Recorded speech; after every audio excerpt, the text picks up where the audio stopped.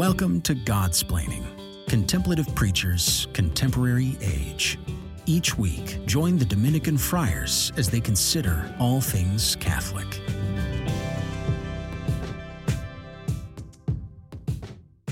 Hello and welcome back to Godsplaining. I am Father Gregory Pine. I am joined here with a regular, Father Patrick Mary Briscoe, and with a guest, Mr. Trent Horn. So first, let's check in with Father Patrick, see how things are in Washington, D.C., so that I can retain a meaningful connection to my house of assignment. Father Patrick, how you doing? Well, I have to say, I've been enjoying immensely the move south. I grew more accustomed to the dramatic and frightening cold of New England than I thought, because I've realized that I really like living more towards the south. Now, I recognize there's a debate about whether Washington, D.C. is really in the south, so I'm not interested in opening that. I'm just declaring right now Washington is in the south, and the reason I know is that during the month of December, as we enter January here, it is unseasonably warm, for a New Englander. But down here, it's just normal. It's like 60 degrees and great. Yep. So how's awesome. Freeburg, Yeah, it's great. The good news is they make all of the weather numbers smaller, so that way they're less terrifying. So it's minus a single-digit number, which I guess is better than the alternative. But we are joined here by one Trent Horn. So certainly very delighted to have you on, and I suspect that many of our listeners and viewers know you from your work on your own channel, Council of Trent, and then also the excellent contributions that you've made on Matt Fradd's channel, Pints with Aquinas. But if you would, maybe just say a word of introduction, places where we can find your work, places where you are presently at work. Sure. Well, my name is Trent Horn. I'm a staff apologist for Catholic Answers. So I have been with Catholic Answers since, about 2012, I would say. And that's been a really great experience. I've written several books, I've done debates and public dialogues. I've had a podcast now for a few years, the Council of Trent, COUNSEL, of course. And people can go and check that out on iTunes, Google Play, and on YouTube, where I do rebuttal videos to anti-Catholic content and also engage people on various aspects of the faith with an emphasis on edifying people to help them better explain and defend the Catholic faith. That's incredible. Something small and anecdotal is, so like a common way in which to start a conversation among Catholics in the United States is to ask like what podcasts you listen to, which is kind of cool because it signifies that people are engaged and people are desirous of this type of formation. I somewhat unwittingly just transitioned seamlessly into life in Switzerland by posing similar questions. And I found that our experience of the faith in the United States is different, right? I'm not going to say better. I'm just going to go ahead and say different. God bless America and God bless the American church. But certainly, when you think about the landscape of it, Catholic Answers had been doing it for a long time and has been doing it very, very well, which I think is, I think that's something that's really cool to be part of an organization that is, like you said, like the words that you use, edifying, defending, these are things that have created a culture in the United States where it's just mobilized a generation of Catholics who are engaged. So thank you.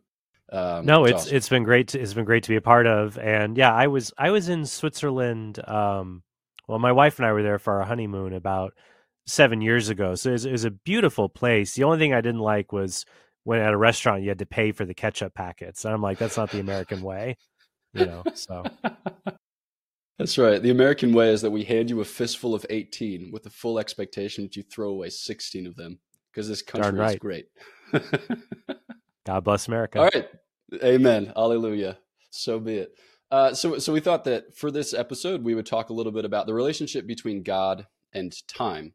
And so I'll maybe pose a couple of thoughts, and then Father Patrick and I will bounce things back and forth as you kind of hold forth, as it were, or kind of help us to shape or formulate some thoughts about how that relationship works. And I think maybe just kind of on an everyday, I go to church, I pray, I study the faith kind of level.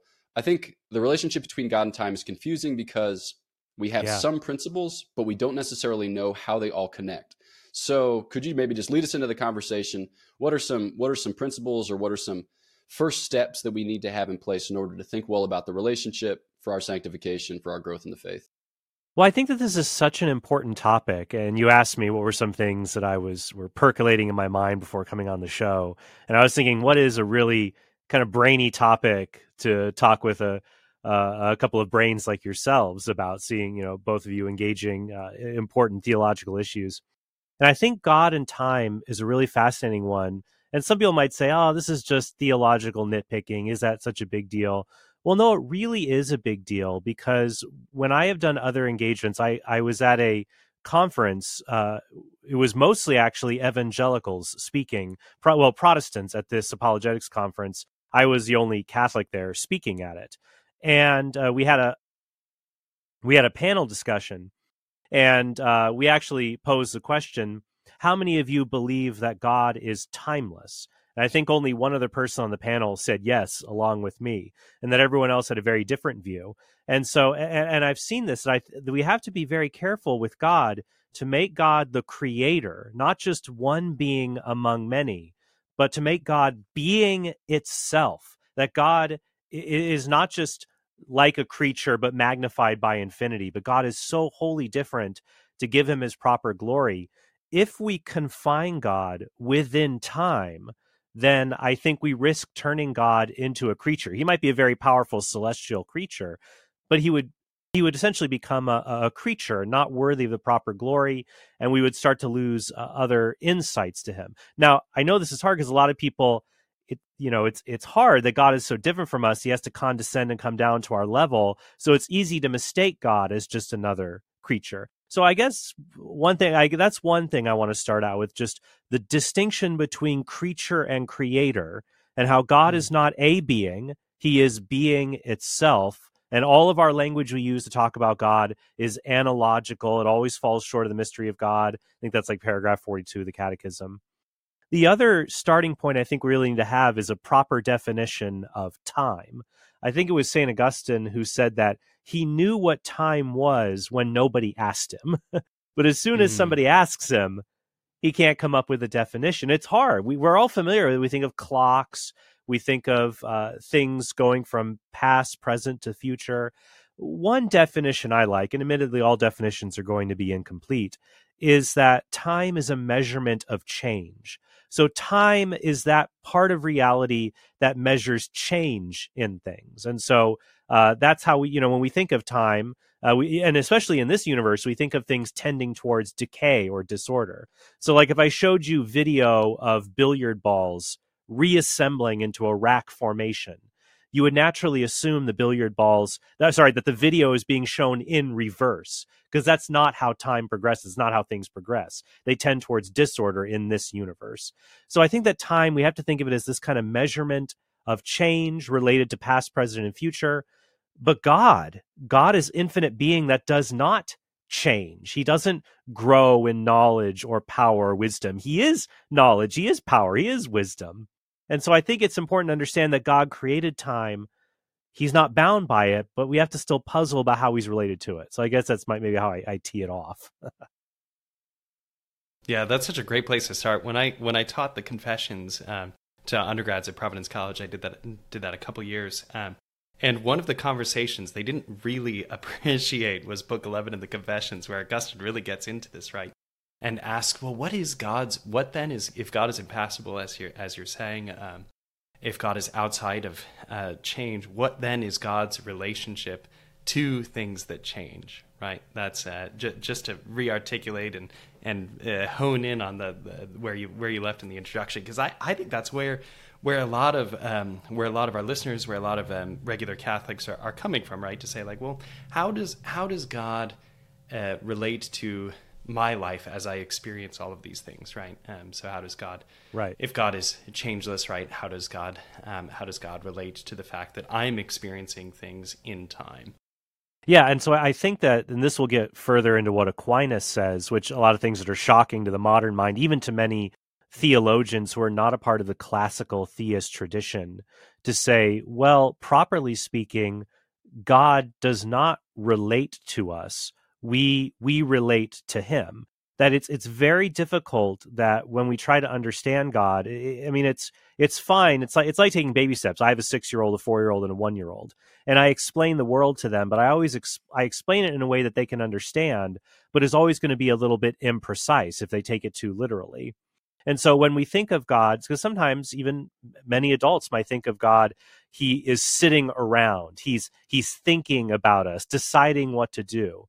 Even if you weren't sure about the whole time thing, God is all knowing. So because God is all knowing, he does not have to reason about anything. It's like when I'm reading books to my kids, they you know, the on the now actually they're actually blowing way past that. They're reading quite well. But when they first started, when they're like, 4 or 5, when you're an adult, you're like painfully, whereas you and I, when we read the page, we get the sentence in like an instant, but they have to like painfully get through every syllable. So like from God's perspective to us, when you and I, even with our amazing Dominican discourses on all these things, from God's perspective, that's like that it's so painfully, like the smartest theologian you meet, that's what it sounds like to God, because for God doesn't reason. All truth is just immediately in a flash apparent to him. And so I think it's important for people to see that kind of difference. Yeah, I think that maybe, I don't know which way to go first, but I think that this notion of eternity in particular, okay, so we said that God doesn't change, and as a result of which God is eternal. I think that when we start thinking about eternity, we're just like, okay, so it's like time, but then you just keep going always and forever in both directions. Am I right? It's like, no, because I keep going back to the definition that St. Thomas picks up from the tradition from St. Severinus Boethius, where he says that to be eternal is to enjoy the whole and simultaneous possession of endless life. So it's not so much like a matter of continuing as it is a matter of possessing, but to think about God possessing all that is to be possessed in himself, again, that like defies the compass of our minds.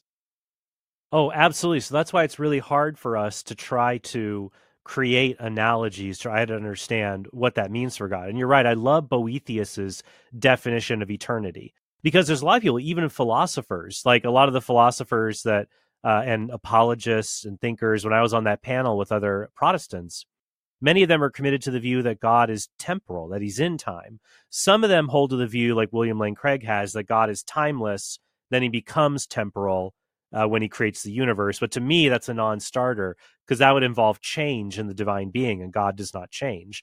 Still others, Richard Swinburne and others, I think they would try to say that, eternity is like the arrows, like the number line. The number line goes to the negative numbers forever, infinitely, and to the positive numbers infinitely, and is just stretched out. But God's temporal life is not stretched out like the infinite number line. Boethius, it says here, eternity is the simultaneous, full, and perfect possession of interminable life that does not end, and you just have it all in one eternal now. So I guess like the closest analogy I can think of is like people in a movie theater, like imagine like real films, like, it's celluloid, 24 frames through a projector. Like you sit and you watch the frames through the projector and you're going through it frame by frame. God has got the entire reel, and it's all just immediately apparent and knowledgeable to him, not so for the people who are going through it. Now, it's just an analogy. It's going to limp, but it's still serviceable. But I think that might be one way to look at it. Boom. All right. We're coming up on about halfway through the episode, so we're just going to take a quick break. And then when we return, Father Patrick maybe can pose some particular questions that'll be, precious to our listeners. Like, okay, how does this cash out for me in terms of, and we'll go from there. All right. So stick with us, listener, and we'll be back on the other side of the break.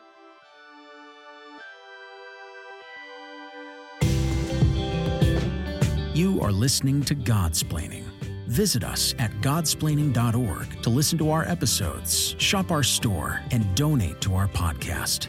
All gifts go to improving the podcast and bringing the gospel to more listeners. Thanks for your support. All right.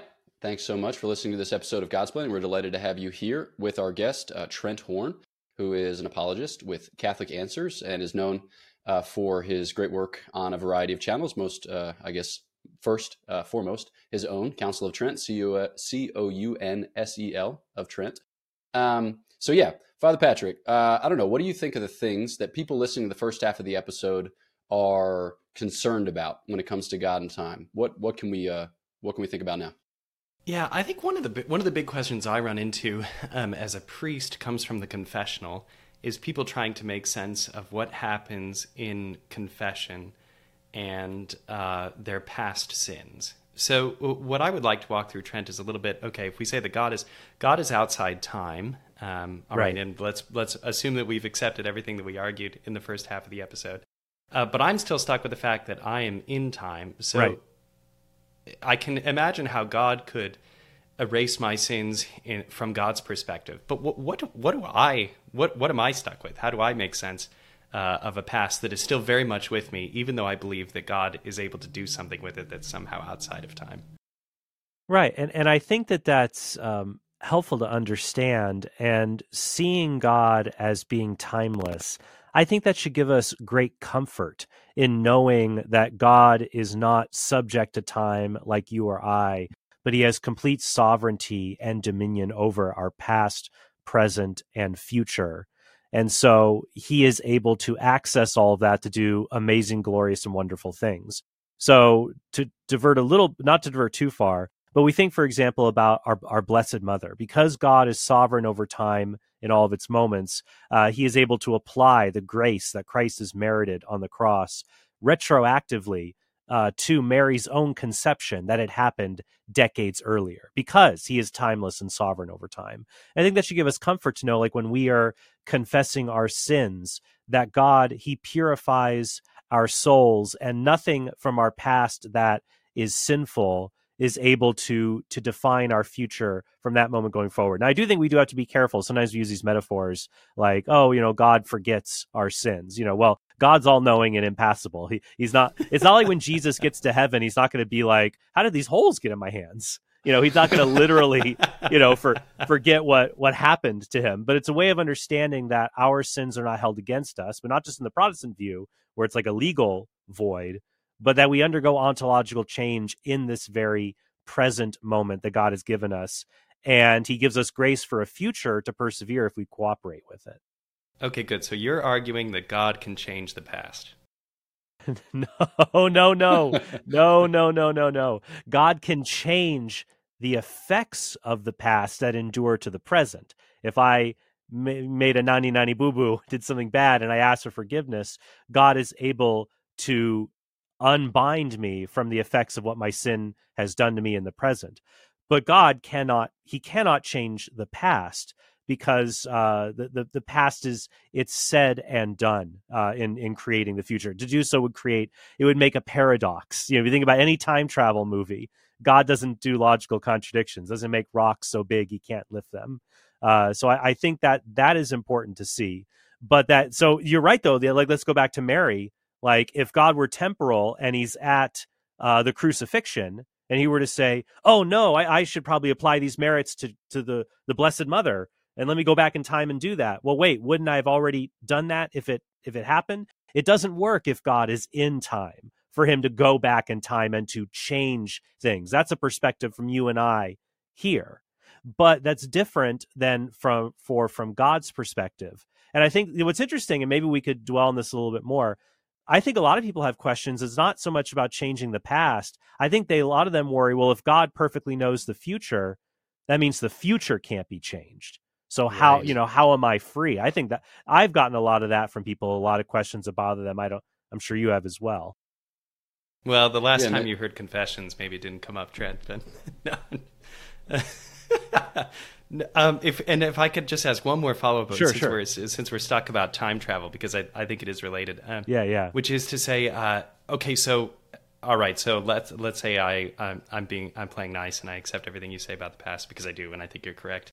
What then do we say about the mystery of the Eucharist? Because it is the same Christ, according to the Catholic Church, right, who suffers on Calvary, that is presented to us when we celebrate the Eucharist. Mm-hmm. So how does that work? Right, and I think once again that comes from the properly speaking, about understanding that God is sovereign over time and space. So that we talk about God being omnipresent. He is present at all moments of space. He's not identical to the things that make up the world, but his power and influence is present through all of it. So it wouldn't be just any moment of space, but also any moment of time as well, that God makes himself present. And so God having, if he has the entire timeline, so to speak, in view in front of him, then he is able to make parts of it present to other parts without altering what has happened in the causal history of the universe. So everything that has happened ever since the crucifixion and as a result of it, like the growth of the church, none of that is going to be altered. God is just taking what was real at a moment of time in the past. And of course, it depends on your view about past, present, and future, what's real and what isn't. But he takes at the very least what was real in the past and is able to make it present and real at any other point on the timeline. And I think that this is helpful. It's like when people say, how could we travel through time? We can't do that. How we try to understand. Well, we could maybe do that into the future, but not to the past, because the past is done. The future exists as potentiality. It's like if I have a piece of paper and I draw two dots on the ends of the paper, you could get to them on a straight line, or you could fold the paper and go right through it.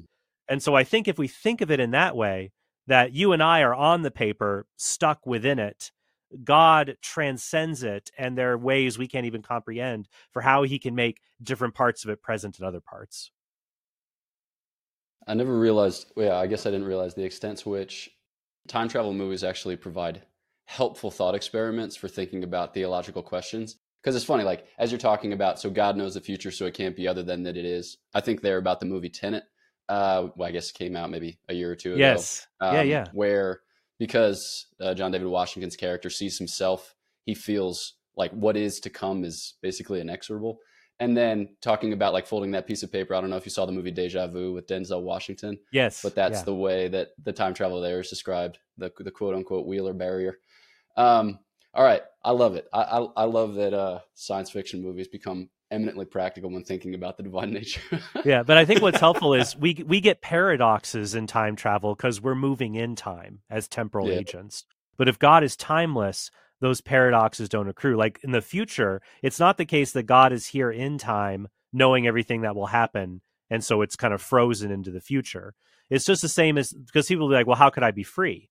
Well, God is looking at us now, and we're free to act as we want to. It's just the case that in the future, in the future, when the future becomes the present, those future moments, God just sees them as a present as well, to his eternal now. So just as he looks at us now and we're free, if God looks at us in his now, which is our future, it's perceived still as a present, and we're free to act or not act at any point in the timeline. Okay, let's take this thought and then let's apply it in the case that you proposed earlier with respect to the freedom of future actions. All right, so let's set up a false syllogism, and then let's talk about why it's false. All right, so God knows past, present, and future, specifically future in this case, and God's knowledge is causal. Therefore, God causes the future as he foresees it. It follows from this that we are not free. What about our understanding of God's knowledge? What about our understanding of God's causality? What about our understanding of our own causality needs to be changed? And in the simplest of ways, like saying please and thank you, or offering prayers of petition. Like where do we engage with these questions? Yeah, and I think it's important, and this will get into the finely tuned elements of metaphysics. So the traditional Thomistic understanding would be that God's knowledge is causal. What he knows is what brings about causes in the universe, but the causation is not univocal. There's not only one kind of cause.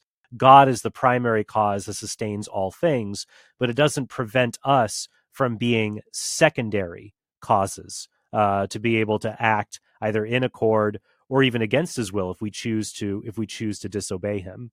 So I think in the syllogism that you gave, we have to be mindful of that. Though there are multiple ways to understand how God knows the future, and we have freedom. Like there's the Thomistic Boethian view that we're discussing. I will say maybe this will be a topic for a future show to come back on. I am seduced a little by Molina's views about middle knowledge, but I opened a can of worms at the end of the show, but that might be something for a future discussion. But I think that going back to the Thomistic understanding, we have to tease out a bit more what we mean by different kinds of causation. Yeah. I don't know. What do you think, Father Patrick? What keeps you up at night in these matters? Well, I mean, the idea that one of the classic ideas we didn't really get to it. We just kind of moved beyond it. In creation, you made very quickly, Trent, at the beginning of the conversation, the distinction between creator and creation, right? Mm-hmm. And I think one thing, the reason I leaned so heavily on the anthropocentric view, which you destroyed so swiftly, and I was very, very grateful you saw for what it was and moved beyond it, with prowess. Is that people have a desire for God to be contingent as we are, because we want to believe that we matter, and as we look for meaning in the sense and defend even our own existence at the deepest levels, the idea that we are completely unnecessary is very scary for people. And to say that God is the only necessary thing, and that we're completely unnecessary with respect to God, is a challenging thing. That's a big view, a very controversial view. It's the classical view, it's the traditional view, but it's a very controversial view now. So when we accept that with the just kind of raw power and say, like, look, at the end of the day, what does it mean to say God cares for you? To realize that it's different than some kind of causal necessity. God's compassion towards us is different than any kind of idea that God needs us. God is not changed by creation. Right. God is the one. He is the source of all change, the prime mover, if you will, that's the source of all that. I think since we're coming near to the end of our time together, I might, when you talk about God, creature, creator, that temptation to want to make God a creature like us, I think it's because, we sort of want God to be safe in a box so that we define him. He doesn't define us. It reminds me of this quote from C.S. Lewis in The Lion, the Witch, and the Wardrobe, when Susan is talking to Mr. Beaver about Aslan, who is an allegory, of course, of God and Jesus. And she says, Aslan's a lion. He tells her Aslan's the great lion. She says, I thought he'd be a man. Is he safe? I'm nervous about meeting a lion. And the Beaver tells Susan, well, who said anything about safe? Of course he isn't safe, but he's good. He's the king, I tell you. So Aslan is, he's not this safe, fluffy kitten. He's a lion. He's there. He's dangerous, but he's good. He's the king. And that's, I think, something we have to understand with God. We say, is God safe? No, God isn't safe. He's not wrapped in bubble wrap for your amusement, but he's good. He's the king. And so you need not worry. Yeah. There should be warning labels on God. Don't put this plastic bag of God over your head. Aim away from face. Yeah, that's right. God's judgment. Aim away from soul. Oh, man. Savage. So maybe just a final concluding thought. I'm thinking about this at the level of prayer. All right. So we pray and it matters because God makes it to matter. Where do our prayers fit in the flow of time? Where do our prayers take root in God's eternity? And how does that animate us to be more devout, to be more fervent in making them? Well, and I think what's helpful here is because God is timeless, we don't have to think we don't have any role to play. Our God is the one who causes everything, but we cooperate with him. It's like when I let my kids steer the steering wheel and my pedals on the gas when I take them to the parking lot. I do let them exercise some control, and God allows us to do that in prayer. So when past, present, and future are timeless, it makes me think of, on future, think about what happened with Joseph and his brothers. They sold him into slavery.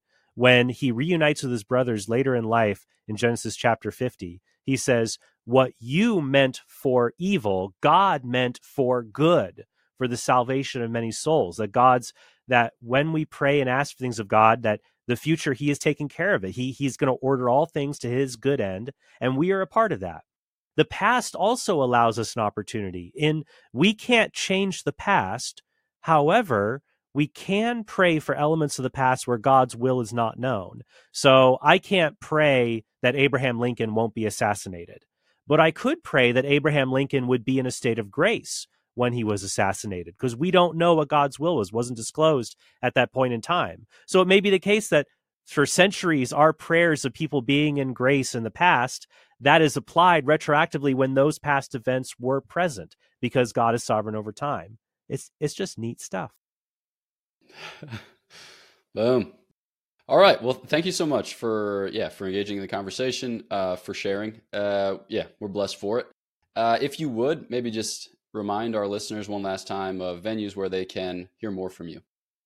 Yeah, I would definitely recommend my podcast, The Council of Trent, COUNSEL, Council of Trent on YouTube, iTunes, Google Play. My books are available where Catholic books are sold, and also Catholic Answers at Catholic.com. Boom. Man, Catholic.com. Got out ahead of that URL. Awesome. You bet. All right. Well, viewers, listeners, thanks so much for tuning in to this particular episode. Some thoughts. We are kicking it back into gear in the new year with episodes of guest splaining and live splaining, and we're going to have live splaining at a different time. So we're going to kind of alternate between afternoons and evenings, Eastern Standard Time on Tuesdays, just to try something new, basically. The midweek rather than the end of week live stream. And then, we got our normal Thursday episodes. We thank you for your efforts in liking, sharing, and subscribing and getting the word out. We're very grateful for that. And thanks to all those who support us on Patreon and to all those who support us in prayer more generally. We're very grateful for you. And our prayers are for you for sure. We ask that you pray for us. And we'll catch you next time on Godsplaining. Thanks for listening to Godsplaining, a work of the Dominican Friars of the province of St. Joseph. Follow us on Facebook, Twitter, and Instagram. Leave a review on your podcast app and visit us at godsplaining.org.